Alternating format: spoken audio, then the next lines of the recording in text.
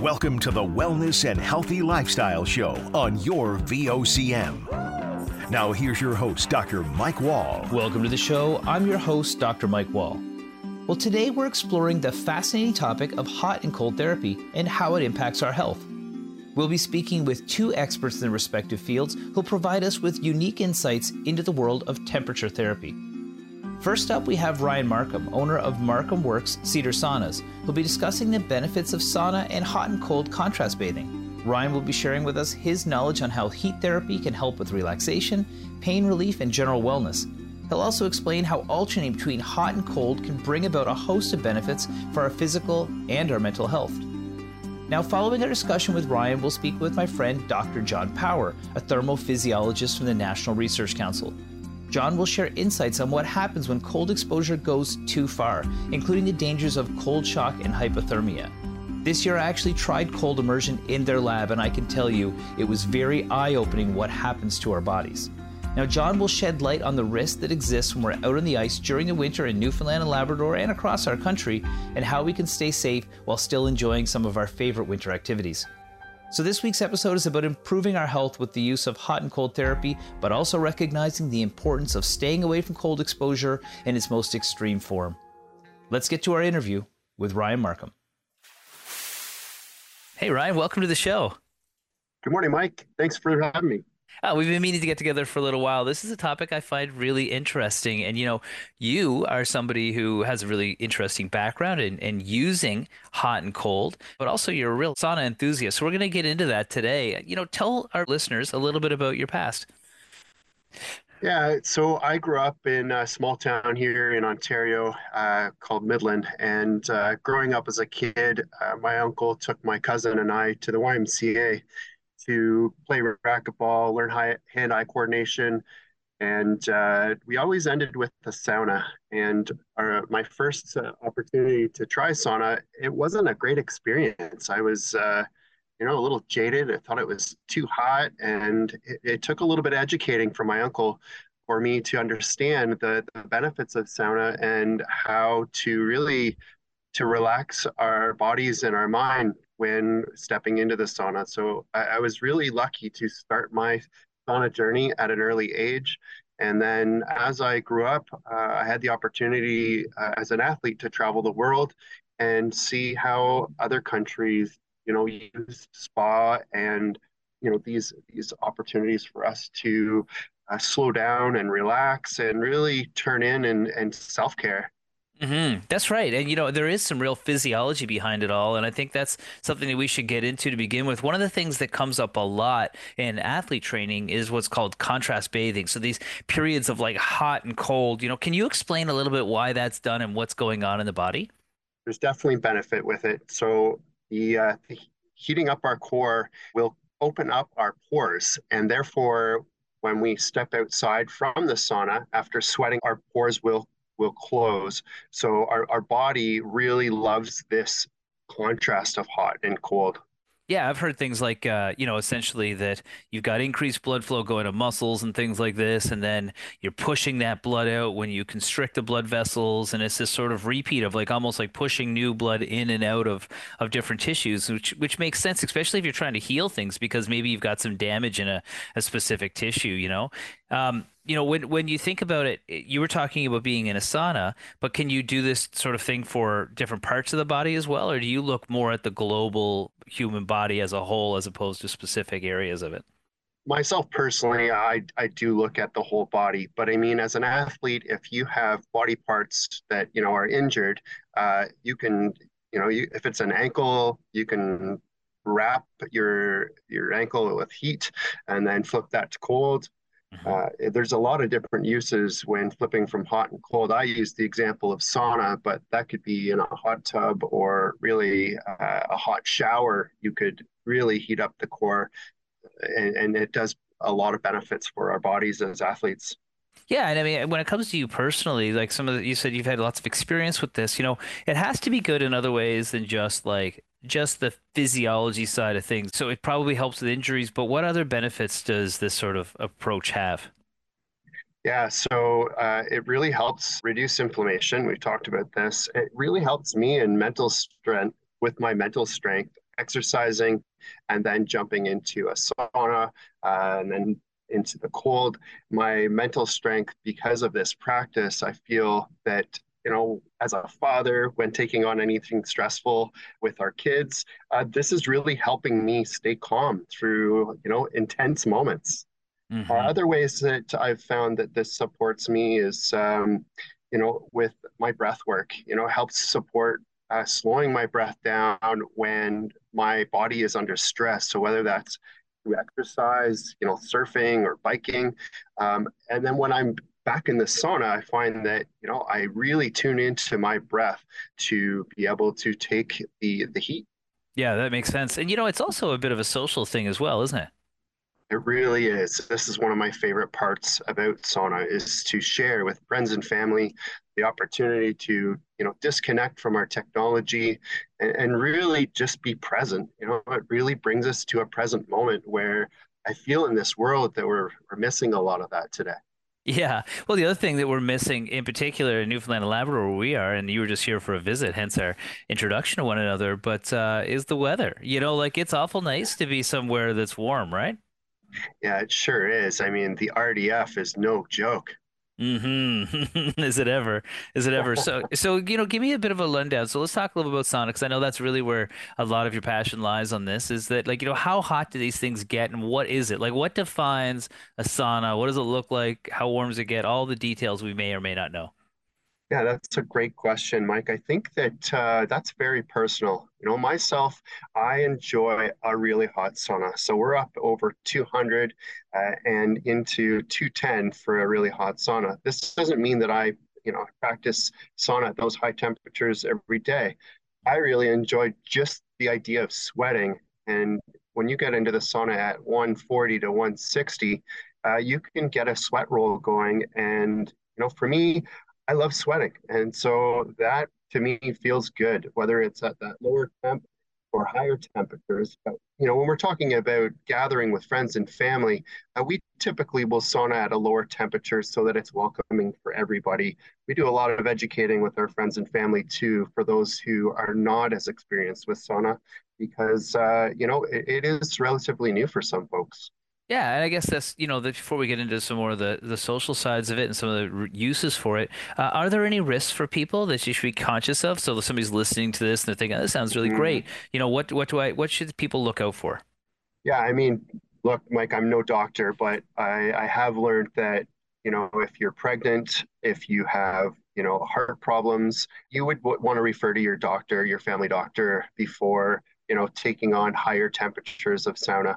And that makes perfect sense. I think that's sort of the general rule with most things, that we're all so unique, and the person that knows us best is our physician or a medical expert who understands people and human physiology. So that's a good point. Like let's talk about just how popular it is. You said that you had the opportunity to travel, and as a result, your exposure that you had as a young person to this sort of made you attuned to what's happening around the world. Why is it so popular here in Canada? And what are some facts of how often it's used? Yeah, I would say I'll speak to why it's so popular here in Canada. I would say that, through the 80s, we saw that a lot of homes had a sauna in their basement. It's just this little closet in the basement that uh, eventually became just a closet to store stuff because it was a bit of a fad. And I feel that the pandemic, what it's done for a lot of folks here in Canada and North America, is people are, really returning back to what is their health and wellness and what do they need to support being healthy and having a strong immune system and having better mental strength. And I think that they're learning that sauna, cold immersion is a really big plus in upping our immune system. There's such folks as Wim Hof and guys like Joe Rogan and Rhonda Patrick who are very familiar with the hot and cold, who are studying why we need more of this in our lives. And Canada has really taken on to this. I've seen a huge explosion in the sauna world in my business, especially. I've been in this business for 8 years now of selling sauna and building saunas for folks. And I would say that in the last 2 to 3 years that we've seen a huge spike for the popularity. We're here with Ryan Markham, owner of Markham Works Cedar Saunas. He's discussing the benefits of sauna and hot and cold contrast bathing. We'll be right back after the break. Weekdays on VOCM, it's Open Line with your host, Patty Daly. Join the conversation each morning from 9 a.m. to noon on your VOCM. We get people talking. Welcome back. We're here with Ryan Markham, owner of Markham Works Cedar Saunas, who's discussing the benefits of sauna and hot and cold contrast bathing. Let's get back to the interview. So when it comes to the use of sauna, like it's been used in different parts of the world. The one, that we probably relate to the most would be something like the Scandinavian one. But give me a bit of background on how saunas existed throughout the world at different times. Yeah, if we were to look at Finland, and this country has really taken, sauna to a whole other level. I don't know that they invented sauna. My research shows that, the indigenous folks were using sweat lodges back in the day. And then, in Turkey, they have a hammam. And so, I think that, all of these different cultures are using heat therapy in different forms. Now, the Finnish, they had what was called a smoke sauna, where they would light up a fire and they would have hot rocks that would be heated up, and they would smoke up this space, and then they'd open all the doors and windows, let the smoke out, and then they had the rocks that were creating this thermal heat.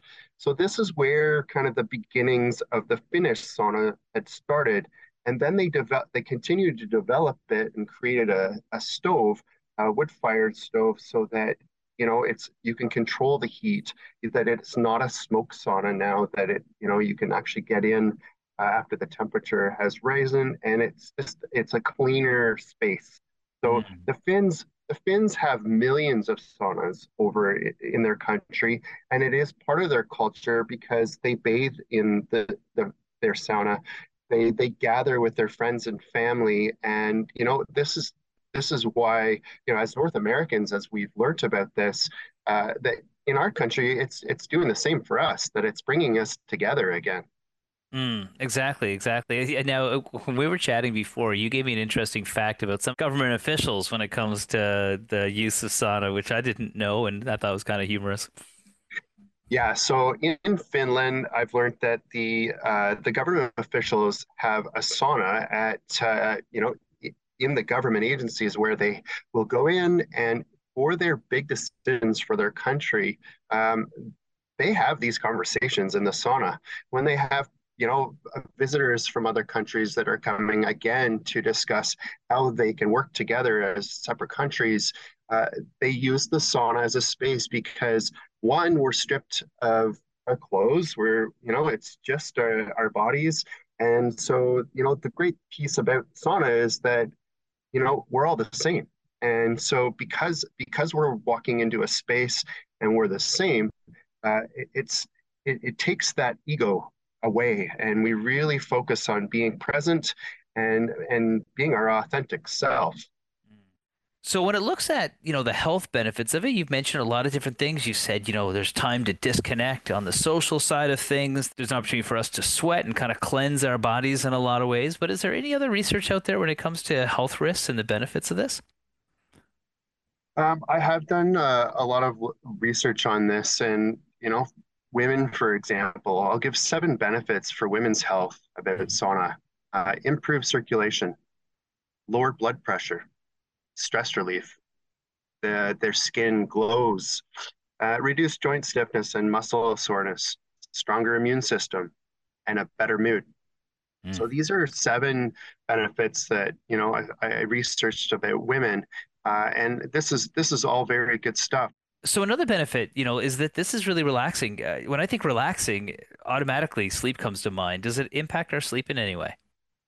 Yeah, absolutely. I think I have my best sleeps after a sauna. I wake up in the morning refreshed, and I sleep right through the night. I don't have a problem sleeping anyways, but I do have friends that I ski and surf with that have had problems sleeping. And when they do step into the sauna and have a sweat and put our bodies through this good stress, that they just have a better rest, better sleep. It helps us to relax, and it eases lower back pain. For example, I went to lift something the other day, and kind of pulled something in my back. I went to my chiropractor. He made an adjustment. I went home. I lit the sauna, and I had a sweat. And I think after I raised my body temperature, I went outside. I held the top of the barrel sauna and stretched my back out. So I did a bit of traction. And then I felt that relief where I didn't have compression in my back again. But, I do believe that, sauna helps warm the core up in order for us to get some of these aches and pains out of our body. And as you're an athlete as well, Mike, and I'm sure that, at times with our aches and pains, we take that on as like, oh my God, I hope I'm going to be okay soon. I've got, an event coming up, or, I was planning an adventure. But we really need to believe that our bodies are made up to repair itself. And sauna and cold and, jumping in a hot tub, these are all supporting pieces for me as an athlete that, I rely heavily on to keep my body tuned and capable. I love that. And what's so funny about what you just said about being an athlete is that, yes, I was an athlete, competitive athlete, probably like almost 25 years ago, but still think of myself that way. But because I was an athlete, I do value these types of modalities that make you feel so much better. And for anybody listening, I mean, every single time you go to a physiotherapist, chiropractor, anybody who's trying to make you relax and deal with those stiff muscles, they're always putting heat pads on you. And this is just another means of it. So if it's safe for you and you feel like that's something you want to try, I highly recommend it. Always trying something new, in particular when we think about why we all go down to places like Florida to get warm. It's because maybe we can have a little bit of that back home. Ryan, as we start to wrap up here, is there anything you want to leave folks with when it comes to your message about how this may be able to help? Yeah, Mike, what really comes to mind is this trip out to Newfoundland, learning about the landscape, learning about the people, and it's a slower way of life out there. I really feel that something that I didn't see a whole lot of out there was sauna. And I feel that what it can do for your day is it takes that, rain, drizzle, fog day, and it turns it into a great day. Like, if you think about this, if we woke up in the morning, it's, the ceiling is low, there's overcast and fog. But if we have a sauna on our property, we go light that sauna, we've got something to look forward to for that day. And I'll tell you, when you get in that sauna, and you walk back out into Mother Nature when you have those conditions, you know what? You embrace that weather now. You're not like resisting it. And I feel that, it just makes us feel really, really good. Yeah. It's like warming up our car in the morning before we got to get facing the day. That's a great point, Ryan. Thank you so much for joining me today. I'm really glad you could join us for the talk today. I found it really interesting. Thanks a lot, Mike. Appreciate you having me. That's Ryan Markham, owner of Markham Works Cedar Saunas. When we come back, we'll talk with Dr. John Power. He's a thermophysiologist from the National Research Council, and he'll share the dangers of cold shock and hypothermia if we ever have the unfortunate circumstances of falling through the ice during those outdoor activities. It's an important message for anybody who spends time outside on the ice in the winter. We'll be right back after the break. Join us for On Target, 1 hour in which Linda Swain examines topics that mean the most to you. On Target, weekday afternoons at 1 on your VOCM. Welcome back. We're here with Dr. John Power. He's a thermophysiologist in the National Research Council. Dr. Power is sharing insights on what happens when cold exposure goes too far, including cold shock and hypothermia. Let's get back to the interview. Hey, Dr. Power, welcome to the show. Hey, Mike, thanks for having me again. And we've known each other long enough. You don't need to be so formal with me. Yeah, the formality of radio doesn't really explain the relationship. We've known each other for almost 20 years, gone to grad school together, and you've gone on to some pretty interesting stuff, which is what we're going to talk about today. I find it fascinating. You're what's called a thermophysiologist, so maybe you can explain to our listeners what that is. Right. So my background and the area of research that I've been in is I've been looking at how humans respond to either very hot or very cold temperatures and how the body responds to that, and then how those responses can impact both their safety and if somebody may suffer a fatality or not. Now, you have been looking at a really cool aspect of this with your research. Some people have write papers, and you get to go in a lab with all sorts of high-tech stuff at the National Research Council. Talk about some of the activities you guys have there for research. So Our facility, I like to say that our facility is one of the best kept secrets in St. John's because we have some absolutely amazing facilities in our way. We have our facilities include wave tanks, ice tanks, our thermal lab, and our thermal mannequin. So what we do in our way is we use these facilities to recreate realistic environments and being able to test things in realistic environments to be able to determine what their performance actually would be. So when I say realistic environments, I mean things like waves, wind, freezing temperatures, things like this, stuff that we would commonly find offshore Newfoundland. Mm-hmm. And so in my own area of research, I'm in marine safety. Mm-hmm. I look at how the performance of life-saving appliances such as immersion suits, lifeboats, life rafts, how they perform when we test them in these realistic environments. Cool. That's amazing stuff. It's really interesting work, and it's super relevant to what we're doing, which is probably why we have a world-class research center here. You know, that's extremely important when we think about, you know, places like Newfoundland and Labrador, which has some of the coldest water in the world. But when we think about like ice and from a wellness perspective, I always think about, you know, coming from an athletic therapy background, people, you know, cold is good for us in a lot of ways when we have an ache or a pain or an injury, isn't it? Yes. Yeah. And people a lot of times use cold to help reduce inflammation or swelling. And that's traditionally what we use it for. We roll our ankle, we sprain something. The first thing we'll do, we'll put an ice pack on it. It reduces blood flow to the area, causes the swelling to go down, and certainly makes it feel more comfortable. Mm-hmm. Yeah, that's right. And so, you know, I remember like this year, though, we wanted to sort of take that past that and increase my understanding of it.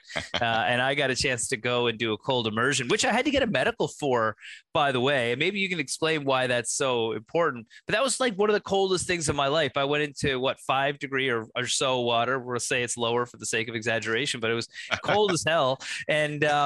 And, you know, but that's a very real thing. We did that because cold exposure and cold water exposure in Newfoundland is really relevant. Think about snowmobiling, people ice fishing. Why is that a risk, and how big of a risk is it in Canada?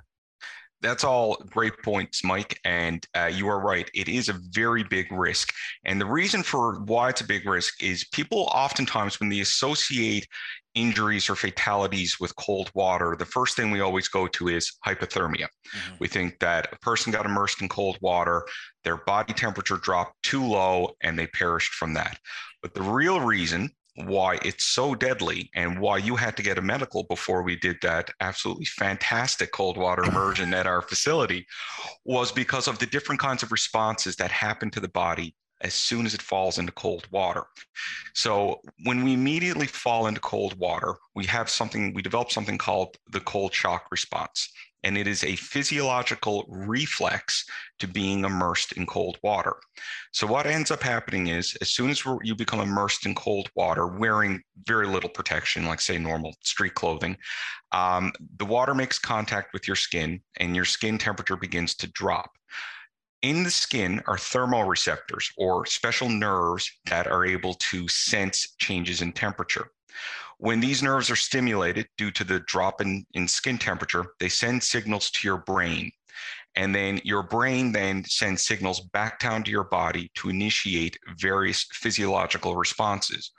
And some of those responses include a large involuntary gasp. I'm sure we've all kind of experienced this when we're in the shower and all of a sudden the hot water runs out and we get a blast of cold water on the chest. Mm-hmm. What's the first thing that happens?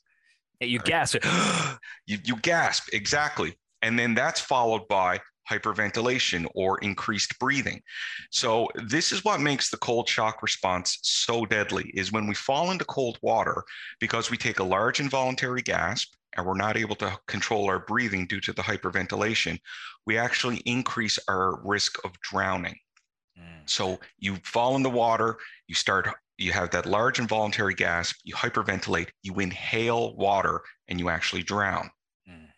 Yeah. And then there's a second component that can actually pose a risk to people who have pre-existing cardiovascular conditions. So when you fall into the cold water, your body registers this through the thermoreceptors, sends signals to your brain. In a defense mechanism, your body begins to close down the blood vessels that are going to your hands, your feet, and to the surface of your skin. Because what it wants to do, it wants to keep all that warm blood in your core because it wants to be able to protect your heart, your lungs, your liver, because you need those things to survive versus, you can lose a finger or two due to the cold. Mm-hmm. So then as the blood vessels constrict and get narrower, your heart is now trying to pump blood through a smaller opening. Mm-hmm. And on top of that, another natural thing that happens is your heart rate increases. So now what you have is you have an increase in heart, your heart is beating faster, and it's trying to push blood through a smaller opening. So if you have pre-existing cardiovascular conditions, this can put a level of strain on the heart that could result in those cardiovascular conditions being exacerbated and possibly leading to death. Yeah. Yeah. And so we can walk right through this whole experiment that we did because you wanted to see whether or not that blood was going to rush from my extremities into my core. So you actually gave me a little metal pill. Explain that so that people listening, you got to get an idea. Like I'm like going into this lab. I had to get this medical with a doctor to make sure I'm not going to have a heart attack. I walk in there. This thing's freezing cold. There's a mechanical dummy on the bench next to me. And you give me a metal pill and say, swallow this. And they gave me a wristband so I wouldn't get an MRI, so it wouldn't come through me like a bullet in case the magnets were on me. So a little intimidating. Tell me about why you gave me that thing.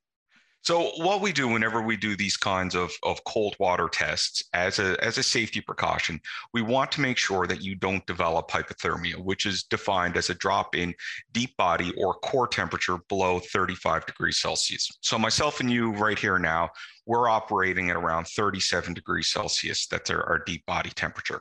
So when we brought you in to do the test, we needed a way to be able to measure your deep body temperature. And there's several different methods which can be used to measure deep body temperature, and some are tolerated by people better than others. And so the method that we use at NRC is called a gastrointestinal pill. So what we do is, as you saw, we provided you with this pill. And in the pill was a tiny thermometer.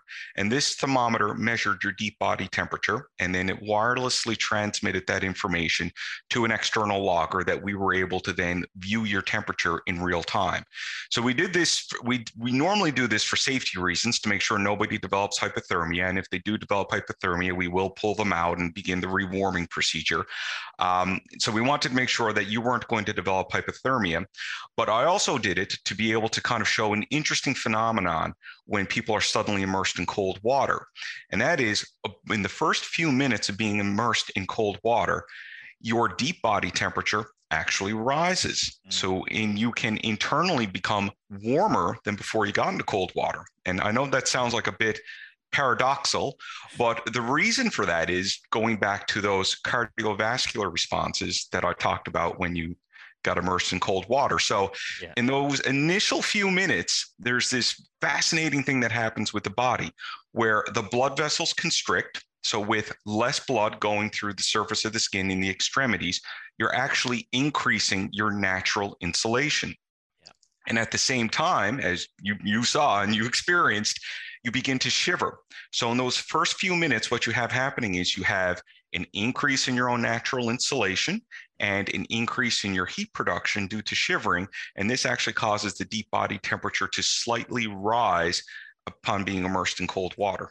Well, I'll tell you one thing. It sure didn't feel like I was getting warmer because when I went in there, it was a little freaky because I understand physiology. I understand the human body is a machine and it acts in predictable ways. However, I was so predictable of what happened and I knew what was supposed to happen to me that I could have easily like either acted or pretended or whatever, but I didn't. I got in there and the second I hit the water, I had a massive gasp and then I started to hyperventilate and you were literally coaching me along saying, okay, this is going to end here.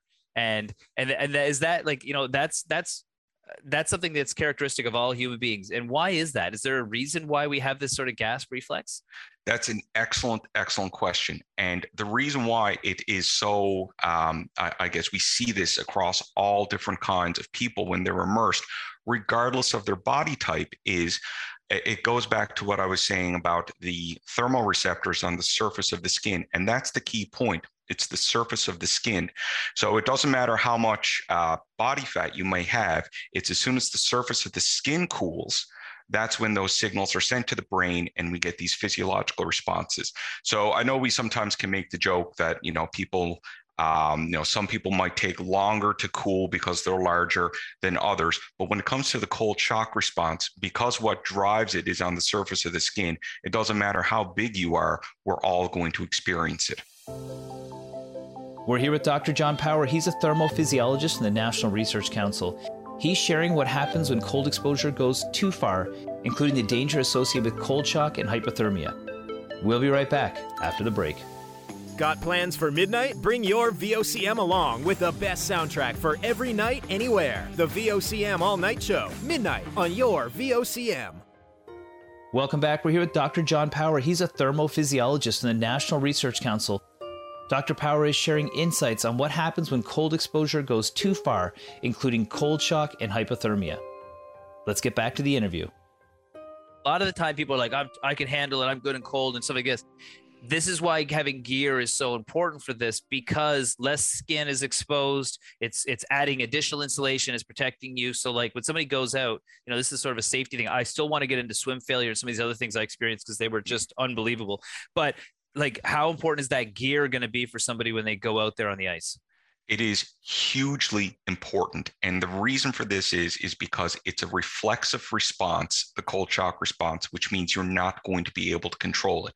So ideally, if you're around cold water, you would want to have good fitting gear that would prevent the water from making contact with your skin. Now, I fully recognize that that's not always possible if you're out skidooing or hunting or whatever have you. No one's going to be in a full dry suit all the time.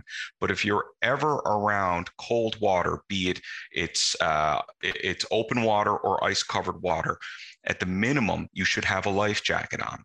And the reason for that is when you hit the water and the life jacket deploys, it helps keep your head above the surface of the water so that you're not sucking in water while you're hyperventilating, while you have that large involuntary gasp. So it prevents you from drowning. That's a huge point. I think that's important for people listening. The ice is forming now. It's late this year, but it's still there. Up north in Labrador, it's been around for a while. So just, understanding that aspect is important. No matter how good you are and how ready you are for it, you cannot control it. I can say that from personal experience. I had zero control of my body. So then you said I started shivering. So I start shivering. That makes sense. I mean, I'm used to shivering when you get cold, but the thing that really started to get me was I started to lose control of my fingers. I lost complete control of my fingers. I couldn't grab onto anything if my life depended on it, literally, which is called swim failure. Tell me about what was going on physiologically then. You're right. And so this is the next stage of cold water immersion. So this usually occurs, say, about 2 minutes after being immersed in cold water. And as you said, it's called swim failure. And so what ends up happening is, due to that vasoconstrictive response, the blood vessels are shutting down, are constricting, redirecting warm blood to the core. We now have muscles that are simultaneously shivering, so they're active, they're generating heat, but we don't have fresh blood moving through them to be able to wash all those metabolic byproducts out. So that results in cramping. And then at the same time, when nerve endings start to cool, we lose our sensation of touch. We lose our ability to grip things very hard because we're losing that we'll redo this one. Okay, no, just keep going. Just use the word dexterity. We'll lose the dexterity. I can type that in, no problem. Go ahead. We'll lose the dexterity because our nerves are cooling and our muscles aren't functioning correctly now at this point because of the reduction in blood flow. And then at the same time, we all have fluid in our joints, synovial fluid. And then as that cools, that begins to thicken. And so it's even harder to be able to kind of open and close our hand because now our joints are starting to thicken up and becoming, there's more resistance when we try to open or close them. And so trying to do all of this while at the same time, your body is involuntarily shivering. So you're not able to perform any kind of coordinated movement like reach your hand out, grab hold of something, maybe put a glove on, or try to don a life jacket in the water. You lose that degree of coordination as well. Mm-hmm. And so you said it right. So then maybe we bring it back to the whole point. You have a pill inside of me at this point when I'm going through this thing. I have now lost dexterity in my hand. I'm having trouble breathing. I'm wearing street clothes because we wanted to do the experiment as if I fell into the water, not being prepared. what happened to my core temperature? Because I know at this point I probably would have drowned if I didn't have a life jacket on and I couldn't have grabbed onto something. So did I have a risk of dying of the cold itself, like as in like hypothermia at this point? No, not at all. And that's the amazing thing. It is not possible to develop hypothermia in under 20 minutes if you fall into water as cold as 2 degrees Celsius. And the simple reason for that is it takes time for the cold to basically go from the outside and reach all the way to your core and begin drawing heat out of your core. That process takes time. So let's talk about what hypothermia is then, because I feel like a lot of people think, oh, it's cold water, it's hypothermia. What are the risks of that? And then, if somebody is exposed to cold for a long period of time, maybe we can get into some practical stuff afterwards about how they get themselves out of that state. But first of all, when you're exposed to cold for a long time, you basically summarized a little bit, said hypothermia is when it starts to really get inside you. But what's the technical definition of it? So the technical definition of hypothermia is when your deep body temperature drops below 35 degrees Celsius. Right. Okay. And so when we take our temperature, when we got a cold, it's because our temperature is high. So we're in a fever state. This is when it starts to get low. And so why is it a big deal if our core temperature drops down low? So what ends up happening is as our core temperature begins to drop, we suffer other physiological responses due to this. So you have a cooling of all the muscle fibers deep in your core. And what can happen when you drop to about 28 degrees Celsius is the muscles around your heart begin to misfire. Again, going back to the example we talked about with regards to the cooling of nerves, the reduction of blood supply to muscles, when it comes down to 28 degrees Celsius in your heart, the same thing can happen to your heart muscles. So you can actually have, ventricular fibrillation with your heart, and you can die from that. But then as well, before you even get to 28 degrees Celsius, you can lose consciousness. And so if you're in cold water and you lose consciousness and you don't have a life jacket, then that has significantly increased your risk of drowning. Mm-hmm. Right. Okay. So there you go. So if somebody is starting to get to this stage and they might not be at this 28 degrees Celsius where their heart, which is, a muscle that never stops beating from like the 3rd week of gestation to all the way to the last beat we have in life, starts to shut down. What are the symptoms people can look out for if they've had cold exposure? So interestingly, there's quite a few symptoms, and there's the traditional ones we see. We see the shivering, the paleness, the loss of sensation, and things like this.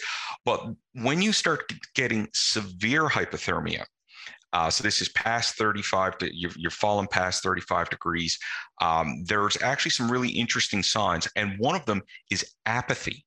So it has been documented that in survivors who have been picked up after a shipwreck and things like that, there are people who are stranded, and the rescuers come, and the people are not interested in being rescued.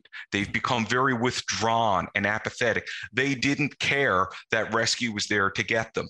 And this is actually one of the signs of hypothermia. Yeah, it is this withdrawn nature, this apathetic response to being saved. And then another interesting phenomenon too is you can actually stop shivering if you get too cold. That's another sign. So if you ever do encounter somebody who is very cold, obviously cold to the touch, but they are not shivering, that is a very bad sign. And that's usually a sign they have severe hypothermia.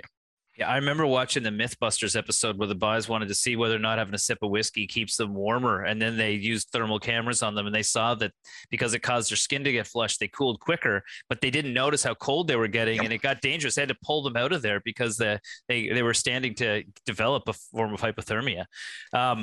So if somebody does get cooled off to this point, do we just throw them in a tub or something like this to try and heat them up? Because I've heard that if you warm somebody the wrong way, that can be bad for them too. This is true. So there's different levels of rewarming that we can do depending on how hypothermic an individual is. So like in your case, when you came in and you did the test, you were not hypothermic. So we knew that the best way to rewarm you was 40 degrees Celsius water, which just so happens to be the maximum temperature setting on hot tubs. Yeah. So we had the hot tub for you. We put you in there and it felt great.